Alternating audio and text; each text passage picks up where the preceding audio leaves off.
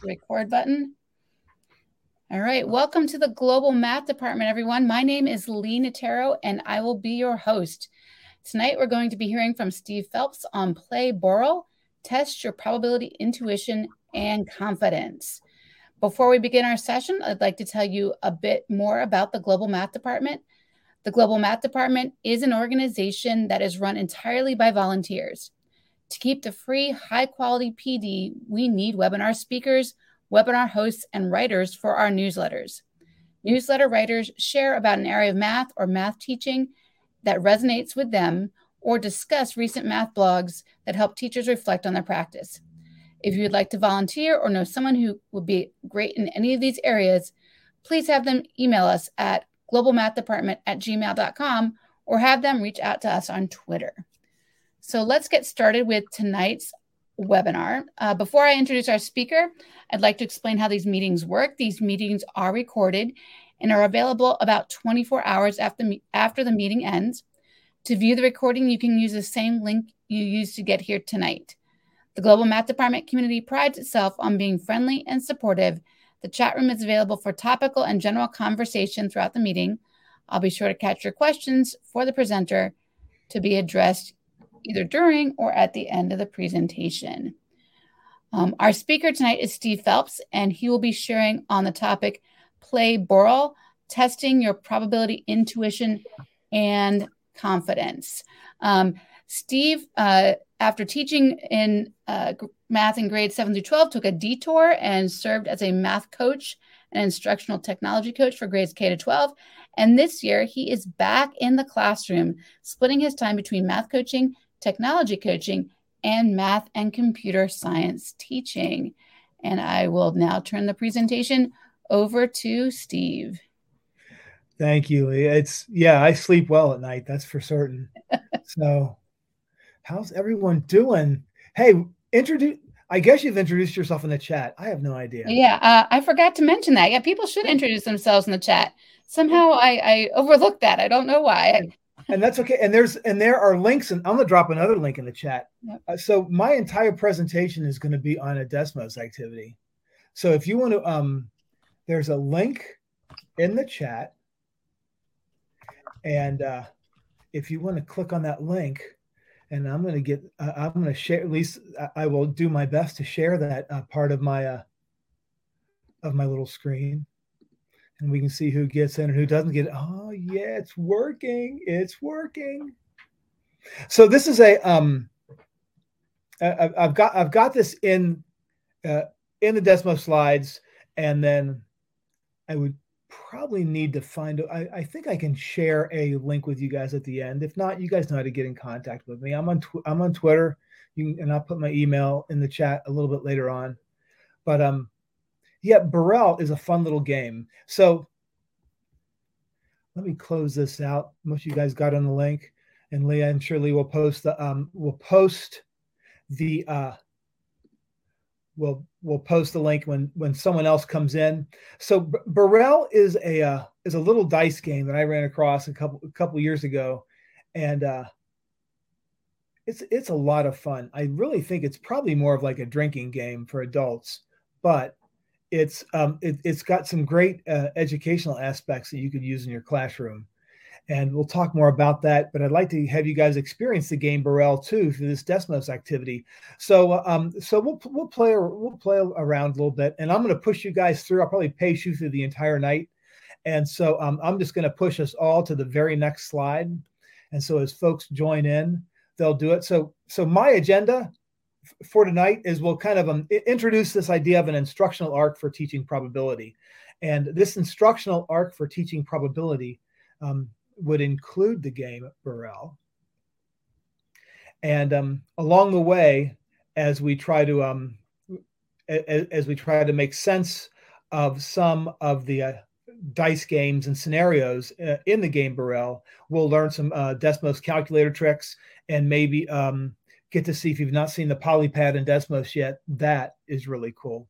And I'll share some links at the end. So that's kind of my order of events. And let's see, my clock 9:05. This is going to be perfect. This is going to be perfect. So let's talk a little bit about this instructional arc and what I mean about this instructional arc for teaching probability. And so I'm going to push everyone to the next slide. And if you're not coming along with me to the next slide, if you can see if you can find a way maybe to click up there on that next button in the upper right-hand corner. Sometimes that works, sometimes that doesn't. So there are 4 parts, and this is certainly not an original thing. So there are 4 parts to this instructional arc. That for a long time I used 3, and then I started playing Borel, and I added in the confidence wager. But it starts with intuition. So present a scenario to your kids, and just like, what does your gut tell you? Is it likely? Will it happen? Won't it happen? Just what does your gut tell you? But then I think the thing I realized I was missing when I did this with my students was, well, how confident are you in that answer? So that takes the form of a confidence wager. And then we use simulations, like a single simulation at a time, to let kids maybe revise their initial guess.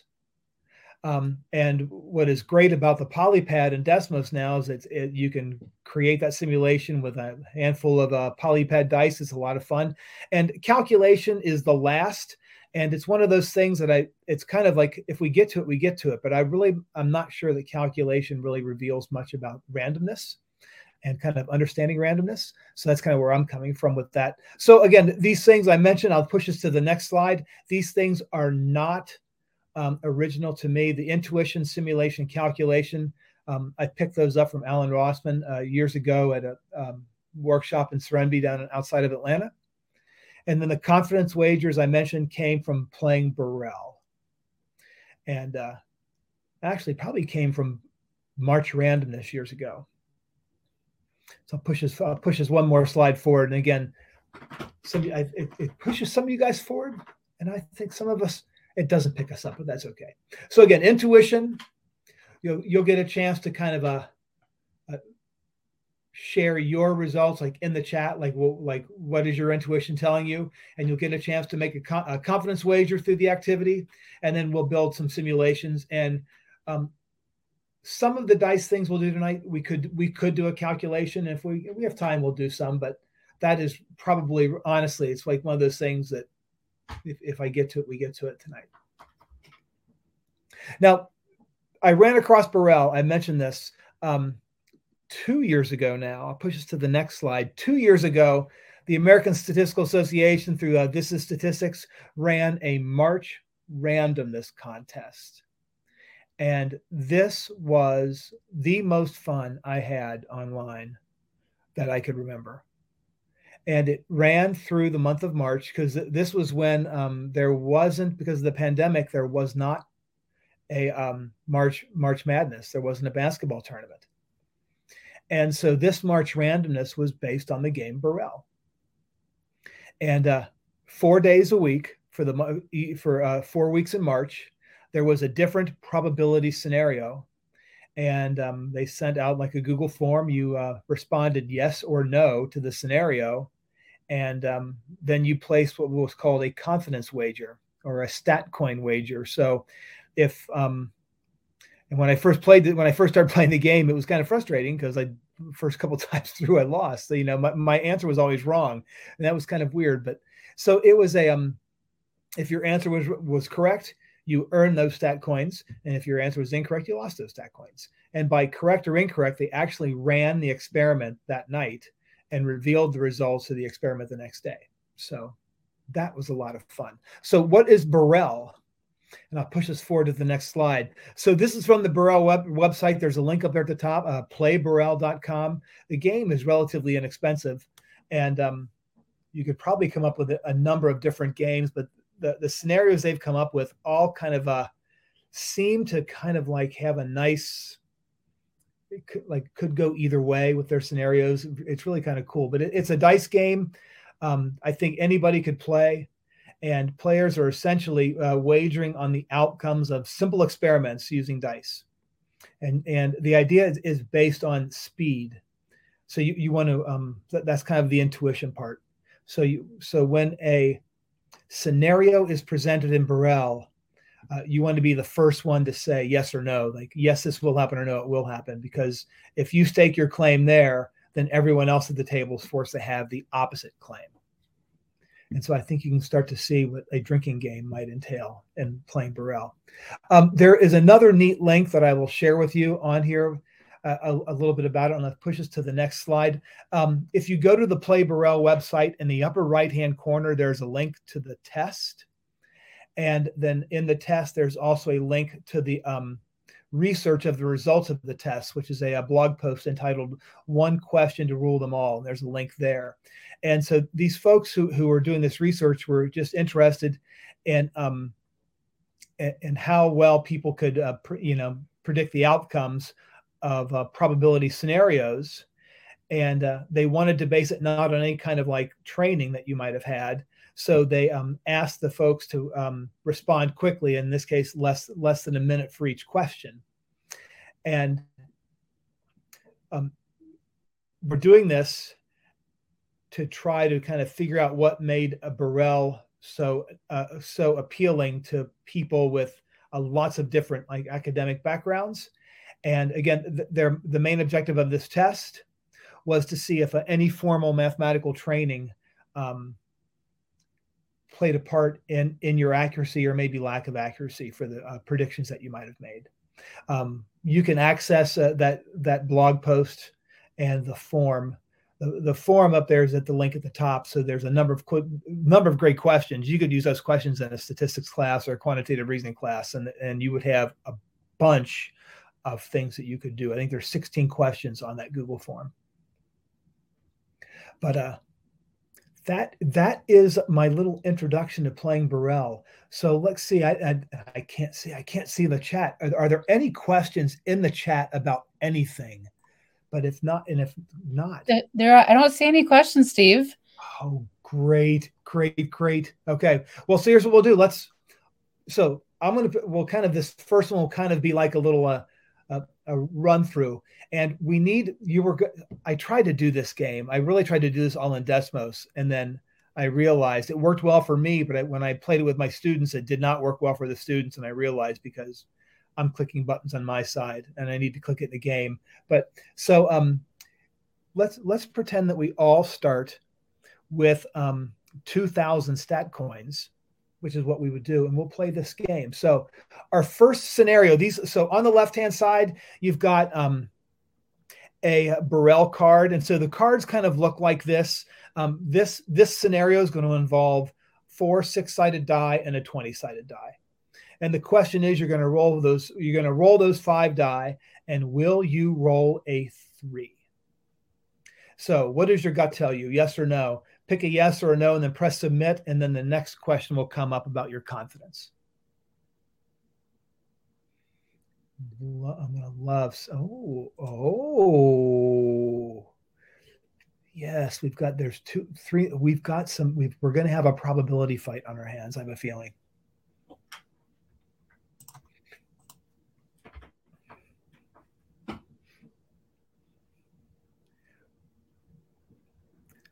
So more than twice as many folks think that yes, you will roll a 3. So this is like how the game would be played. And this was really, I started thinking about this. I mean, like, I would do simulations and run simulations, and this is my answer based on the simulation. But when the dice hit the table, all that simulation stuff goes out the window, because it really is the dice, and the dice don't have a memory. And they had known nothing about the simulation that you ran. So this is good. And so make a stat coin wager. So the stat coin is kind of you've set a somewhat likely, a somewhat unlikely, very unlikely, and then you've got your stat coin. So if you have 1,000 stat coin wager, you feel pretty strongly about your answer, whether it was yes or no. And so let's run the experiment, shall we? So what we'll do is you'll be able to run your experiment as well, but it will be my rolls that count for the official results. And click the wrong one. So let's see, let's push us forward and so this is the polypad. And so on the polypad, I set up this polypad on the Mathagon website. So what you can do now is it is possible to like limit the tools that are available to students on the polypad. So I limited the tools just to the probability and data things that involve coins and dice and spinners and polyhedral dice. And so those are the ones we will use. And if you set that up ahead of time, you can save the polypad and then copy the link, and you can actually paste it into the Desmos activity. So that was, I know that's what was one of the things that had always kind of bothered me about the polypad. And then they were able to limit it, but it couldn't do it in Desmos for a while, and now it can. So this is pretty awesome. So yes, someone is shaking the dice. So I'm gonna pull 4 of those 6-sided dice out, and I'm gonna pull one of the 20-sided dice out, and we can kind of arrange them, move them around however we'd like to do, and then you'll just need to select them. You can select them one at a time if you want, and that means it makes no difference, or I can drag a box around them. And if the dice are small, on the right-hand side, there's a little magnifying glass. If you turn the grid on and off on the right-hand side, you'll be able to kind of have those dice kind of stick to the grid. But so this is going to be our roll. So if I go back and just remind myself, it was, will there be a 3? So I'm going to roll those. So will there be a 3? So I'm going to select them all, and I'm going to select roll.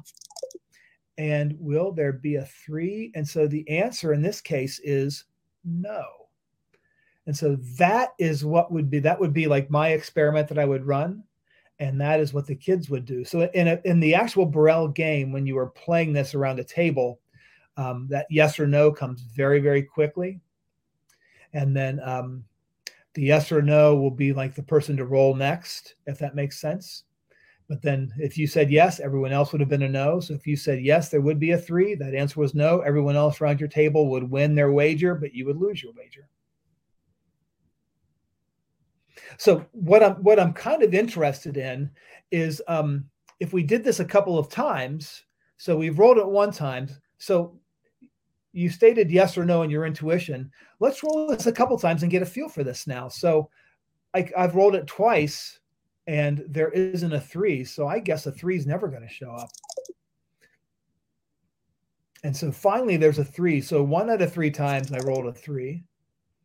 And here's 2 out of, there's the second time I got 3s, and there were 2 of them. So I bet this time there's going to be 3 3s.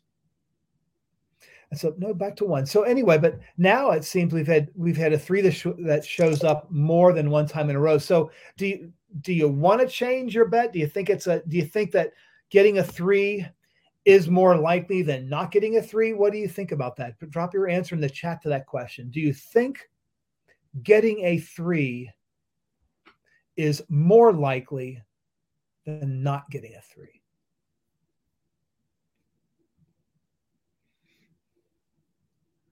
Ooh. Less likely.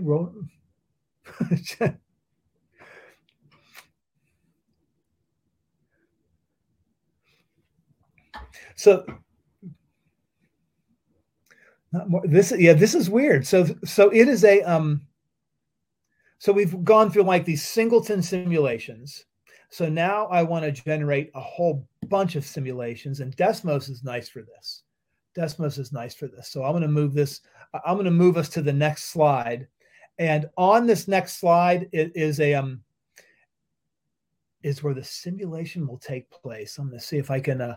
Now on the graphing page on the left hand side of the graph, where you might see dot plot and box plot and a little reset button, there's that little ticker. There's that ticker in the upper left-hand corner. And if you would click on that ticker, this is going to start simulating the rolls of the dice. And the dots, there's a dot plot that is building up and a box plot that is jumping around down there. And the dots are over either 0, 1, 2, 3. And if you're lucky enough to have a 4 in there, or even a 5, which meant all the dice had a 3. So this simulation is simply keeping track of how many times a 3 occurred in those rolls.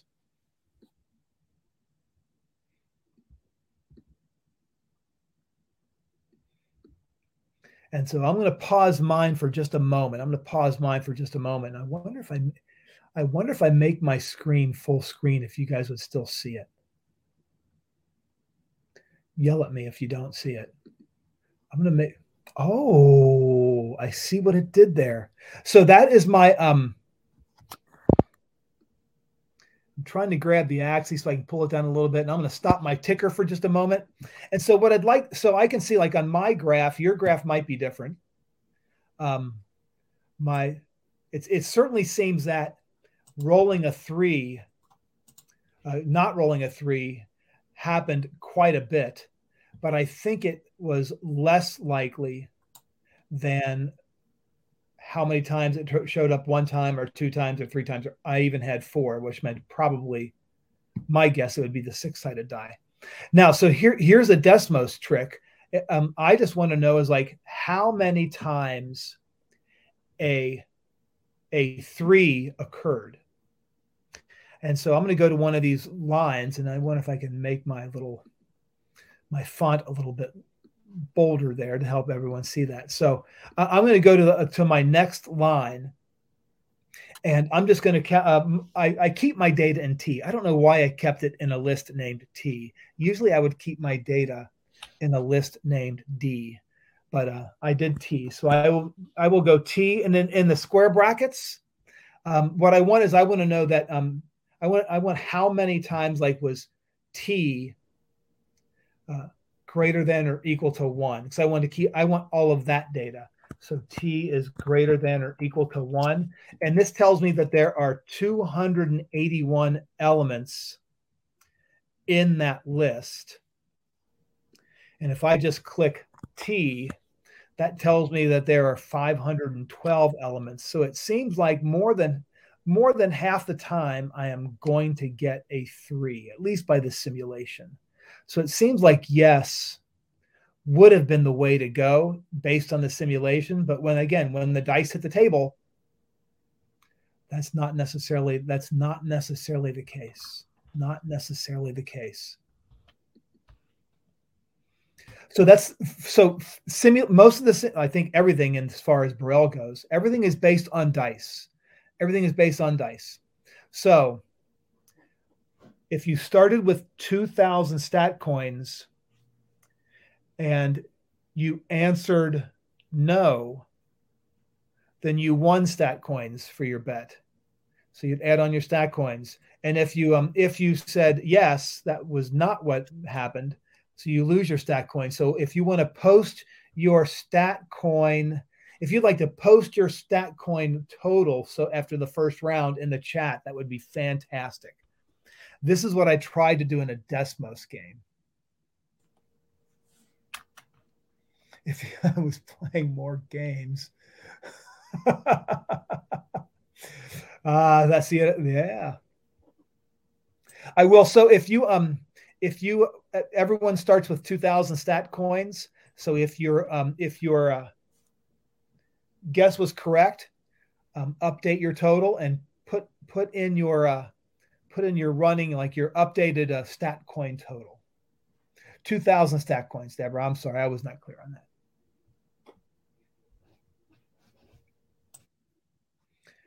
Yeah. I am. So what I would like to do in a Desmos activity, I would like to be able to have like the teacher click on yes or no, and then have that kind of impact everyone else's score, but it doesn't work that way.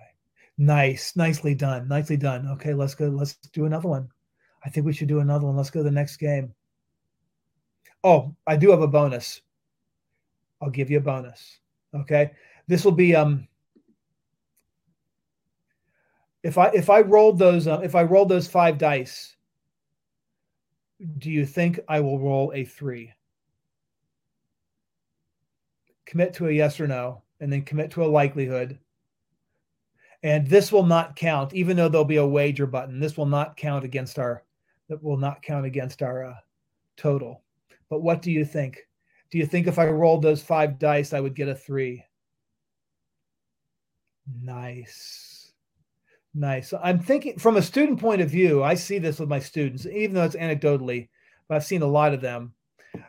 if they're at like, there's very little like it's a low risk kind of a thing. If they say yes or no, and then they're wagering on it, they're going to stick around to the end. They're going to want to see the outcome.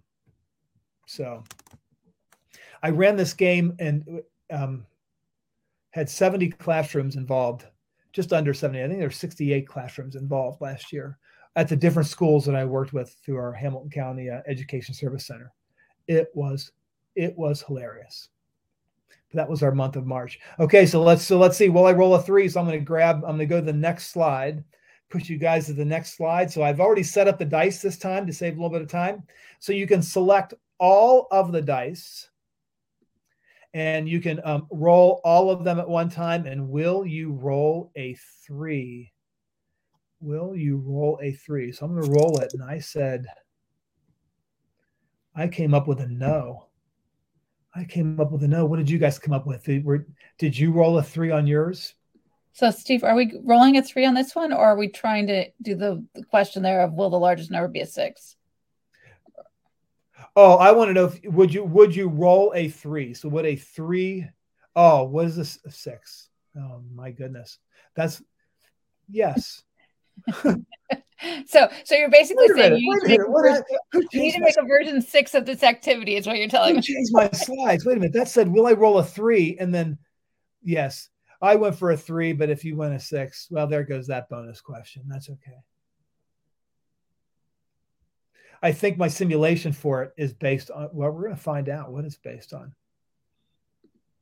Because now I'm not sure. I'm going to push you guys ahead. So let's see. If I go down here,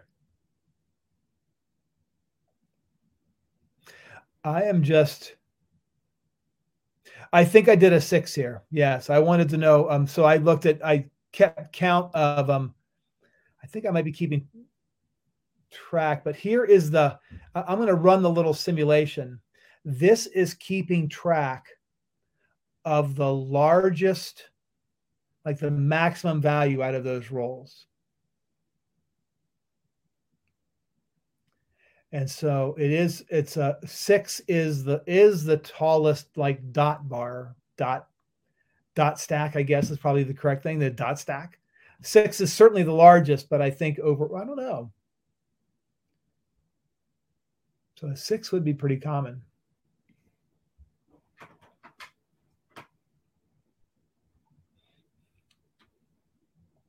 And so at any time, since you control the graph, so you can stop yours at any time. So I'm going to stop my ticker. And if I scroll down a little bit, I'm just interested in how many I'll do equal 6 on this. So again, I'm keeping my data in T. I don't know why I did that. So T and in square brackets, T equals 6. And so there are 68 instances of 6 being the greatest roll. And if I want to know how many are actually in that list, so there are 379 that are in that list. So that seems like suspiciously close to 20%. 68 out of 379. Let's try it. 68 out of 79. Close to 20%. Interesting. That's not what I thought, but that's good. Questions or thoughts, kids? Questions or thoughts before I go to the next one? Questions or thoughts? Steve, I have a question. Yes. So when you played this with your students, did they feel like they got better with their intuition based on playing these dice games? That was so with the kids and the classrooms that I used last year, their teachers, almost every one of the teachers, they all said the same thing. They felt their kids got better reasoning about randomness and probability. So it's not that they got better at making the correct predictions, because that's the thing. I mean, because what you roll the dice do what the dice do. But I think they all said they felt their students improved their reasoning about the random events. Okay, thanks. Yep. Yes, it's a fun game. So like I said, we did this to the month of March. We did 3 weeks because we ran up. We instead of 4 weeks, we did 3 because we ran into spring break, and half our schools were out 1 week, half the schools were out another week, and then so we just did 3 weeks. But it was a lot of fun. It was a lot of fun, and the winning teams got these big, huge. They wanted the winning team wanted a big Reese pie, so that's what they got. So I'm not going to argue with them. So let's go to the next one. Let's try the next one. I don't know what the next one is. I'm kind of wondering. So, we'll stay. So you've got 4 6-sided die. So what does your gut tell you? Will the sum be at least 15? Don't think about it. Don't think about it too long. Just what is your gut telling you right away? Yes or no? Do you think it's going to be, will the sum be at least 15? And then the question, what question will your kids ask about that? I think, well, you're, ooh.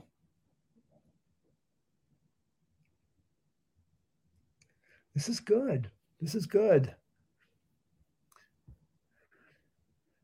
I would really, I need to probably, I'd like this in a 2-way table because I see your yes and no results.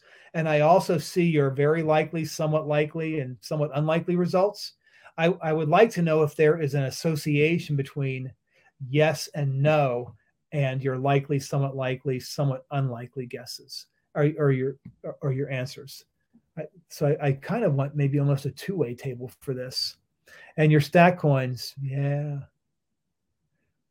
there you go. So I'm kind of, let's see what happens. So we've got 4 dice, and at least 15 includes 15. Do we agree on that? Right? So it's going to be that. So we get a 15. That's a yes. And so I'm going to do this one. I don't want to roll them all at one time. I'm going to do one at a time to kind of build the suspense. So I did this the other day with my kids, man, and it was pandemonium. So let's see, I'll roll this one.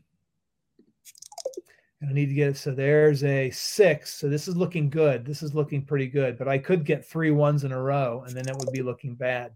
So then there's a 3. So that's 9. So if I get a 6, that would do it here, wouldn't it? But I could get a 1 or a 2. Ooh, so I need to get a 3 on this. No, let's see. Oh, well, I need to get a 4, don't I? Need to get a 4. A 4 or, oh, so it's a yes. So that would be a yes. Oh man, how'd you guys do? I'm gonna go back and look at the chat. See, just missed it. So that is good. If you just missed it, that's good. If you said no. And yes, and as if it got a sum of at least 15, that's good if you said yes. So so there's always kind of like that tension. There's always going to be some probability fights that are going on. So I wonder, I'm going to roll all of them and let's just get a feel for this a couple times. And you can do the same thing on your side. So if I roll this and I'm thinking like, what is that sum? So that sum is not greater than 15 or at least 15. But that sum is, that was 20. And that sum is 14. So it just missed. And so I'm wondering, and there's another miss. So I'm kind of wondering that maybe that fifth sum of 15 is not too likely to happen. Got it there, but it seems I've gotten it more times. I've not gotten it more times than I have. So let's try to simulate a whole bunch of trials this time. So let's go to the next slide. I'll push you guys forward to the next slide. And so this is your simulation that will keep track of how many times the rolls will have a sum of greater than 15. So again, in the upper left-hand corner of the graph is that little ticker button, which is right underneath the plus sign. So if you click on that ticker button, and your ticker will run. And this is keeping track of the sums. So if you have a sum of 5,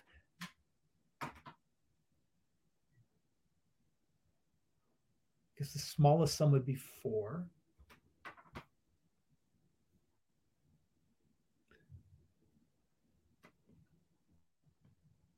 And so what I'd like to know is I want to keep track of like how many are 15 or more.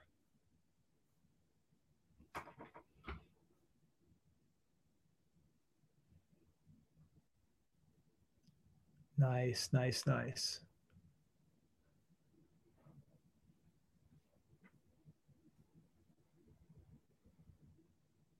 So I'm going to stop my simulation. I love that shape. That shape is cool. And so I want to count how many are 15 or greater and compare that to the total number that are there. So again, I don't know why I keep it in T. I don't know why I do that. T with a square bracket. And if I can make my little data a little bit larger here, it might be easier. My font a little larger. So T with a square bracket, and then capital T again is greater than or equal to. So I just hit the greater than button and the equal button one after the other is 15. And that occurred 164 times. And then if I just type in capital T on the next line, out of 363 trials. So let's see, 164 out of 363. So about 45% of the time that I'm going to have 15. So this is the thing about the Borel games is the scenarios in Borel seem to always be in that like 45% to 55%. So it's yes or no, but it's close enough to be in a coin flip that it kind of keeps everybody interested.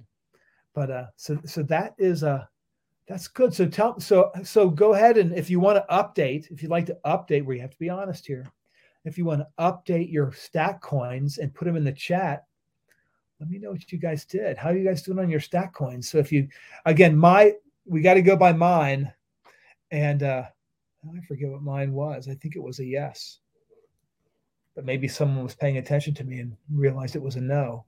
So that's okay. That's what the bonus questions are for, Andy. So you guys wait for the bonus questions to come around.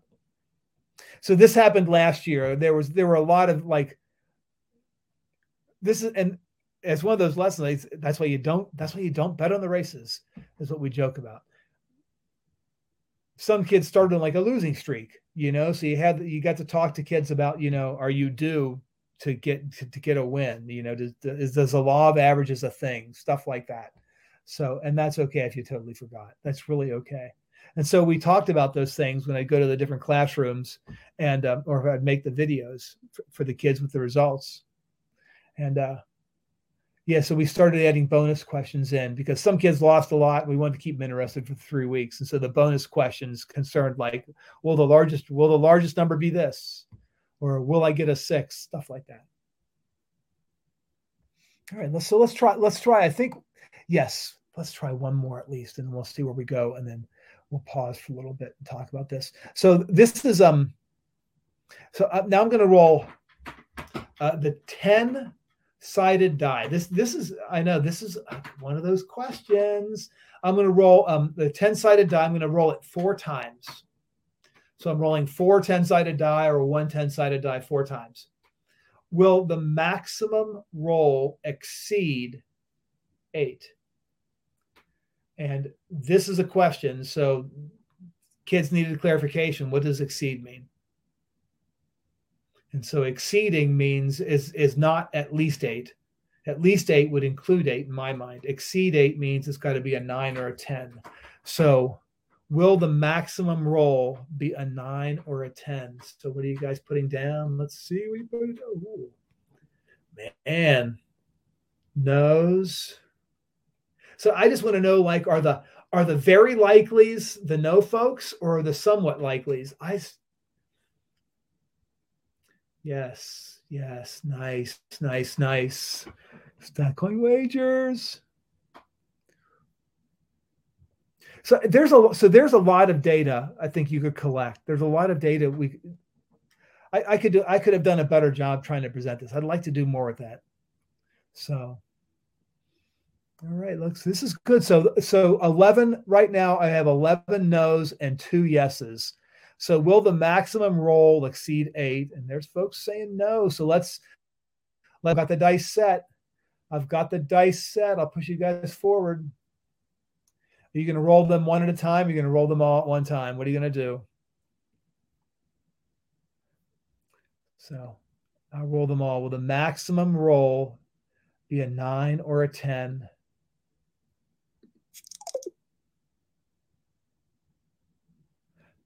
That's a no. That's a no. I should keep track of this. That was a no. How'd your rolls do? And just like in any Desmos activity, I can see your rolls on the screen. So from my teacher dashboard, I don't know if you can see the teacher dashboard. I like how you added the tabulate in there. That's pretty nice too. You can add a table that will tabulate your results for you. And your table can either keep they can keep a running total. So you could roll this over and over and over again and do the simulation right there in the polypad. Or you can do it in Desmos.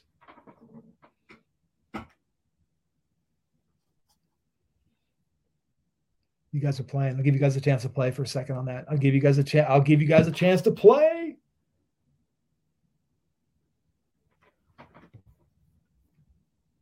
Are you all familiar with the polypad? Somewhat, not so much, maybe.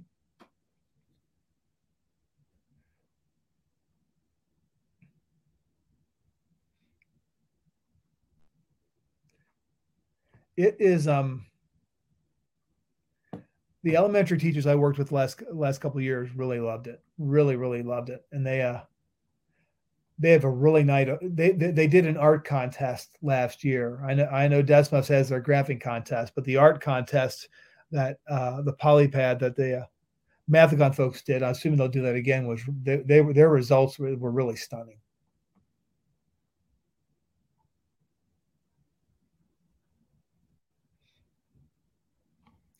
Andy, polypad's got some.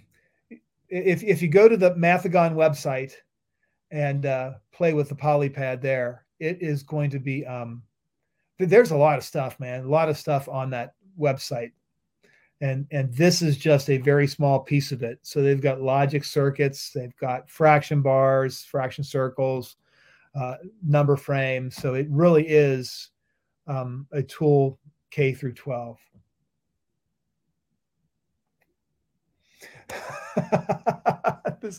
There you go. So let me push you guys. Let me push you guys ahead to the next slide. I know you guys are playing here. This is good, but let me push you to the next slide, to the graph, and let's see what happens on the graph. Okay, so this is our simulation. I know, I'm sorry about that, kids. I'm sorry. So on the simulation, so I'm going to click on the little ticker in the upper left-hand corner and to see what happens. And this is keeping track of the number of rolls, the number of dice that are greater than 8. In other words, are a 9 or a 10. How many dice are there? So why are there 5? Well, there could be not 0 of them, or there could be 1 of them that's greater, 2 of them, 3 of them, or all 4 of them could be greater. And if you want to make the simulation go quicker, there's that little right now it's set for every 100. I could probably delete that out and it would go pretty quick. You press play again and it'll just run.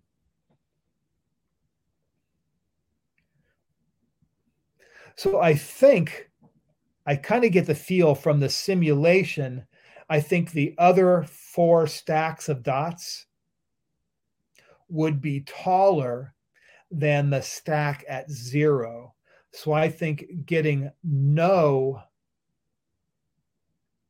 9s or 10s when you roll 4 in the long run would probably be less likely than having a 9 or a 10. So I think the question, like from a simulation point of view, I probably would want to answer yes. But from, when the dice hit the table, who knows?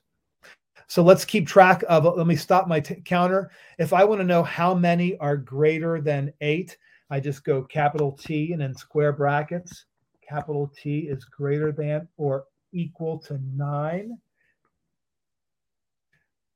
Nope, not 9. That was a teacher technique. Greater than or equal to 1. And so there are 374 times there was a 9 or at least 1 9 or 10 in the roll. And then the total number of trials is 666. That's the devil's confidence interval on the TI Inspire.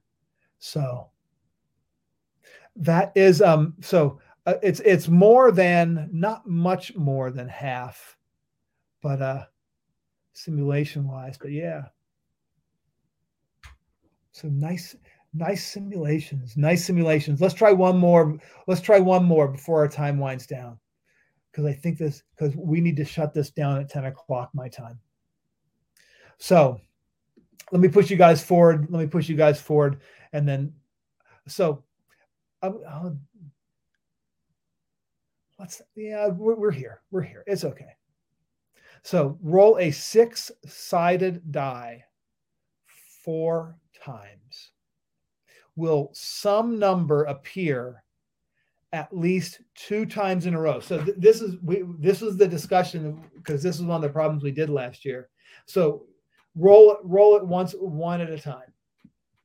And you want to know, will I get a 2 or a 3? Will some number appear at least twice in a row when I roll it? So don't roll all of them at once. Don't roll 4 of them at once.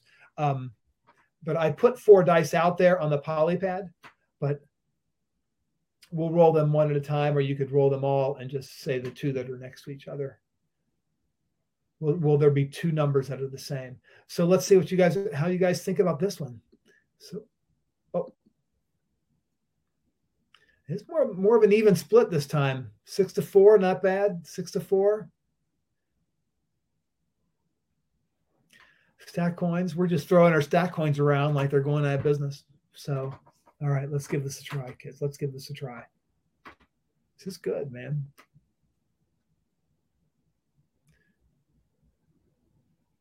So Borel is a game. Like if I was, I'm not teaching statistics or like a QR class, but we're going to use some of these things later on with my computer science principles kids to build some simulations.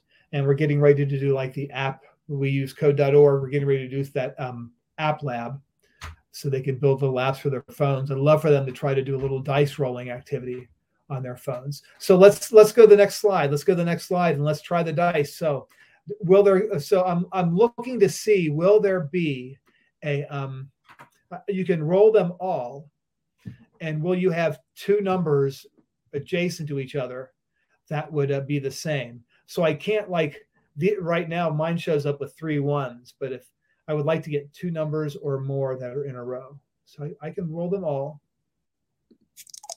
And so mine is a yes, because I've got 3 5s in a row. And how are the rest of you all doing?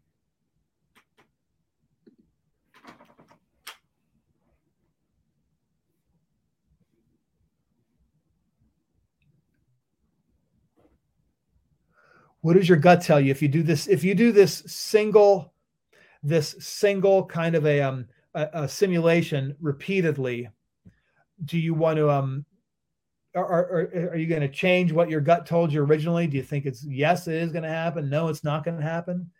Will it get you to change? Will it get you to change your answer?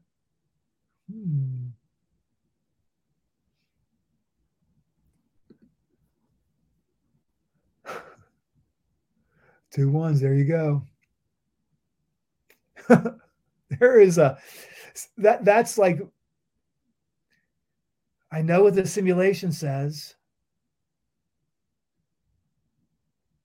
Yeah. I like the simulation say, but like when your dice,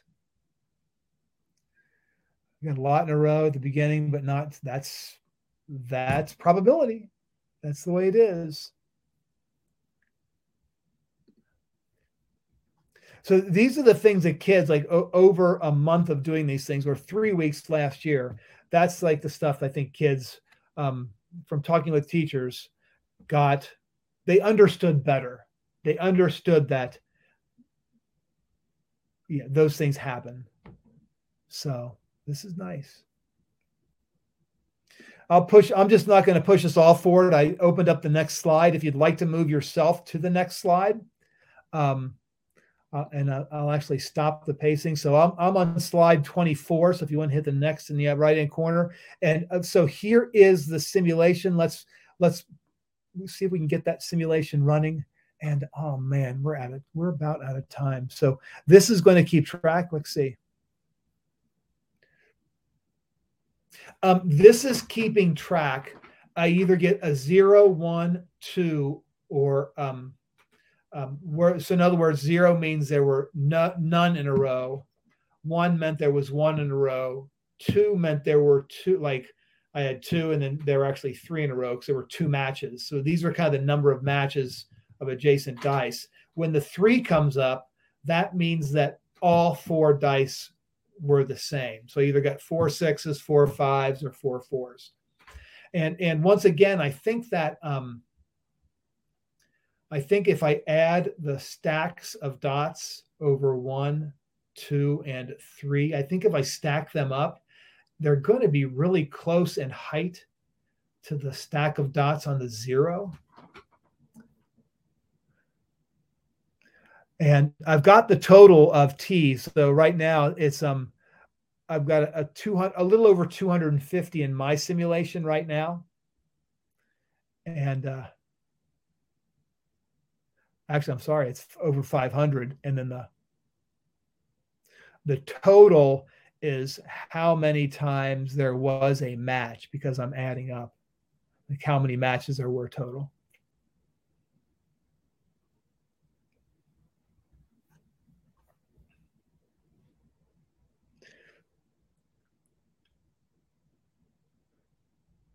So this is good, kids. This is like Borel. And I am going to run the March randomness again with I'm going to offer to the schools that I ran it with last year. And if they take me up on it, great. If not, that's okay too. I am going to run it. We're going to try to run it school-wide at the school I'm at now. So the school I have right now, they have about 550 kids in the high school. So I'm going to try to run that with everyone. I've got a couple of ideas the way I'd like to do this. I'm thinking of using just QR codes and stuff like that to allow kids to get to it. But so what I'll do is I'm going to drop the teacher link to this activity in the chat. I'm going to try to, if I can get to it before it goes away. There you go. So let me see if I can drop this down in the chat for you guys. So this is the teacher link to the activity. Yeah, it's just love reasoning about the dots, the dot plots. And this is one of those things I like the dot plots. I don't know why. I don't know. I kind of go back and forth between histograms and dot plots. But that's just me. That's just me. So kind of sometimes I think, well, maybe I should use a histogram more. But I like the way the dots, I don't know. I like the dots seem to just like them. That's all. Just like dot plots. So this is I will go to the last slide. We almost got through all of them. If you want to look at you've got the teacher link on this, and I will not pause this activity. So if you wanted to keep playing with it, you could. I know the scenario on slide 28 where you roll a 10-sided die, a 20-sided die, and a 30-sided die. They don't have a 30-sided die, but they have a 30, like a random number generator in the polypad. Will those results be in strictly increasing order? That is love that question. I just love that question. And this is a nice, for all of our calculations, we really haven't done any calculations to figure out the exact probability. We've always been just kind of estimating. Some of these lend themselves to doing a nice, neat calculation. Others, like this question, would be best by like writing a Python script. So I would do a Python script on the Inspire, and we would run that for the kids. So that is kind of what the different things that we would do. The last one we didn't get to on slide 32 is you're rolling 10 20-sided die, or you are rolling a 20-sided die 10 times, however you want to look at it. Will there be 3 adjacent numbers among the rolls? So by 3 adjacent numbers, 3 consecutive integers. So will a 1, 2, and a 3 show up? Not necessarily that, but will there be 3 numbers in a row? That's kind of that's a fun little question too. Again, that is probably terribly difficult to try to like actually compute the probability. But if you wrote a script, a little code or a Python script or something like that, it's pretty easy to run through all of the possible outcomes to make that happen. So my parting words on the last one, and again, yes, I have the link there too, is I think when you're doing probability, this instructional arc of intuition, giving kids an opportunity to guess, make a guess, kind of stake their confidence claim to it, and then simple simulations give kids a chance to revise their guesses, and then do a big, massive simulation. I think that gives kids a chance to be invested, and you always got to give kids a chance to kind of revise what their guesses are, and just don't move to the calculations too soon or too quickly. Those are the things that at least I've come up with over the last couple of years. It does work with kids. It does work. And this game, this March randomness, was a lot of fun with the kids last year. And I'm looking forward to doing it again. So that's it. That's good. We will call this, I'm going to stop sharing. We will call this an evening. Any questions for me, kids? Any questions for me? Thank you very much for sharing, Steve. I didn't see a lot of questions in the chat as people were participating and sharing their answers. And, yep. I did post some links in the chat as we went about Polypad. Last October, I believe, October of 2021, we had a Polypad session here on the Global Math Department. So I put the link for that in the chat in case anybody wants to try to find some things out about Polypad. So yeah, I'll have to try this activity out. We have a math society, like a math club at my where I work at Moravian University, and definitely will do this with the students and try it out, probably in a low risk environment first before I try it in front of a whole class of students. So let me drop my email down in the chat before we all go. So if you guys want to email me, and Andy, your question, see if I can answer it and type at the same time. This is going to be fun. So these really weren't meant to be like a lesson. It was kind of like a starter activity. And I would build a simulation to accompany each of the results. So the teachers, if they wanted to, could use the simulations in their class. But most of these,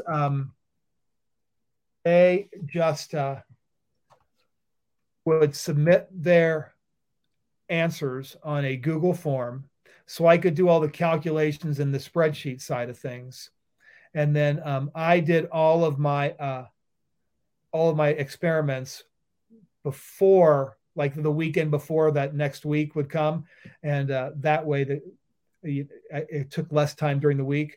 I would say most teachers probably only spent maybe 10 minutes tops each day. So it wasn't really a lesson focus. it was kind of like a sponge activity at the start of each class. If that makes sense, Andy. I have one question, Steve, related to like the amount of time that you give them to make their guess, the yes or no, and the confidence and their wager. Like how much time? Because I could see some students like wanting to like take a while to figure it out because they want to be right, of course. Yeah. So how much time do you think is good to give to students to do that? Well, I tried to emphasize, just without doing calculations, well, just what is your gut telling you? Just what does it feel like to you? But some teachers would give their students dice and give them like 5 minutes to play to get a feel for it. I thought that, and after a while, because the simulations you do don't matter, because ultimately I've rolled the dice already and the results already happened. So, it's when you roll the dice, that all that simulation stuff goes out the window.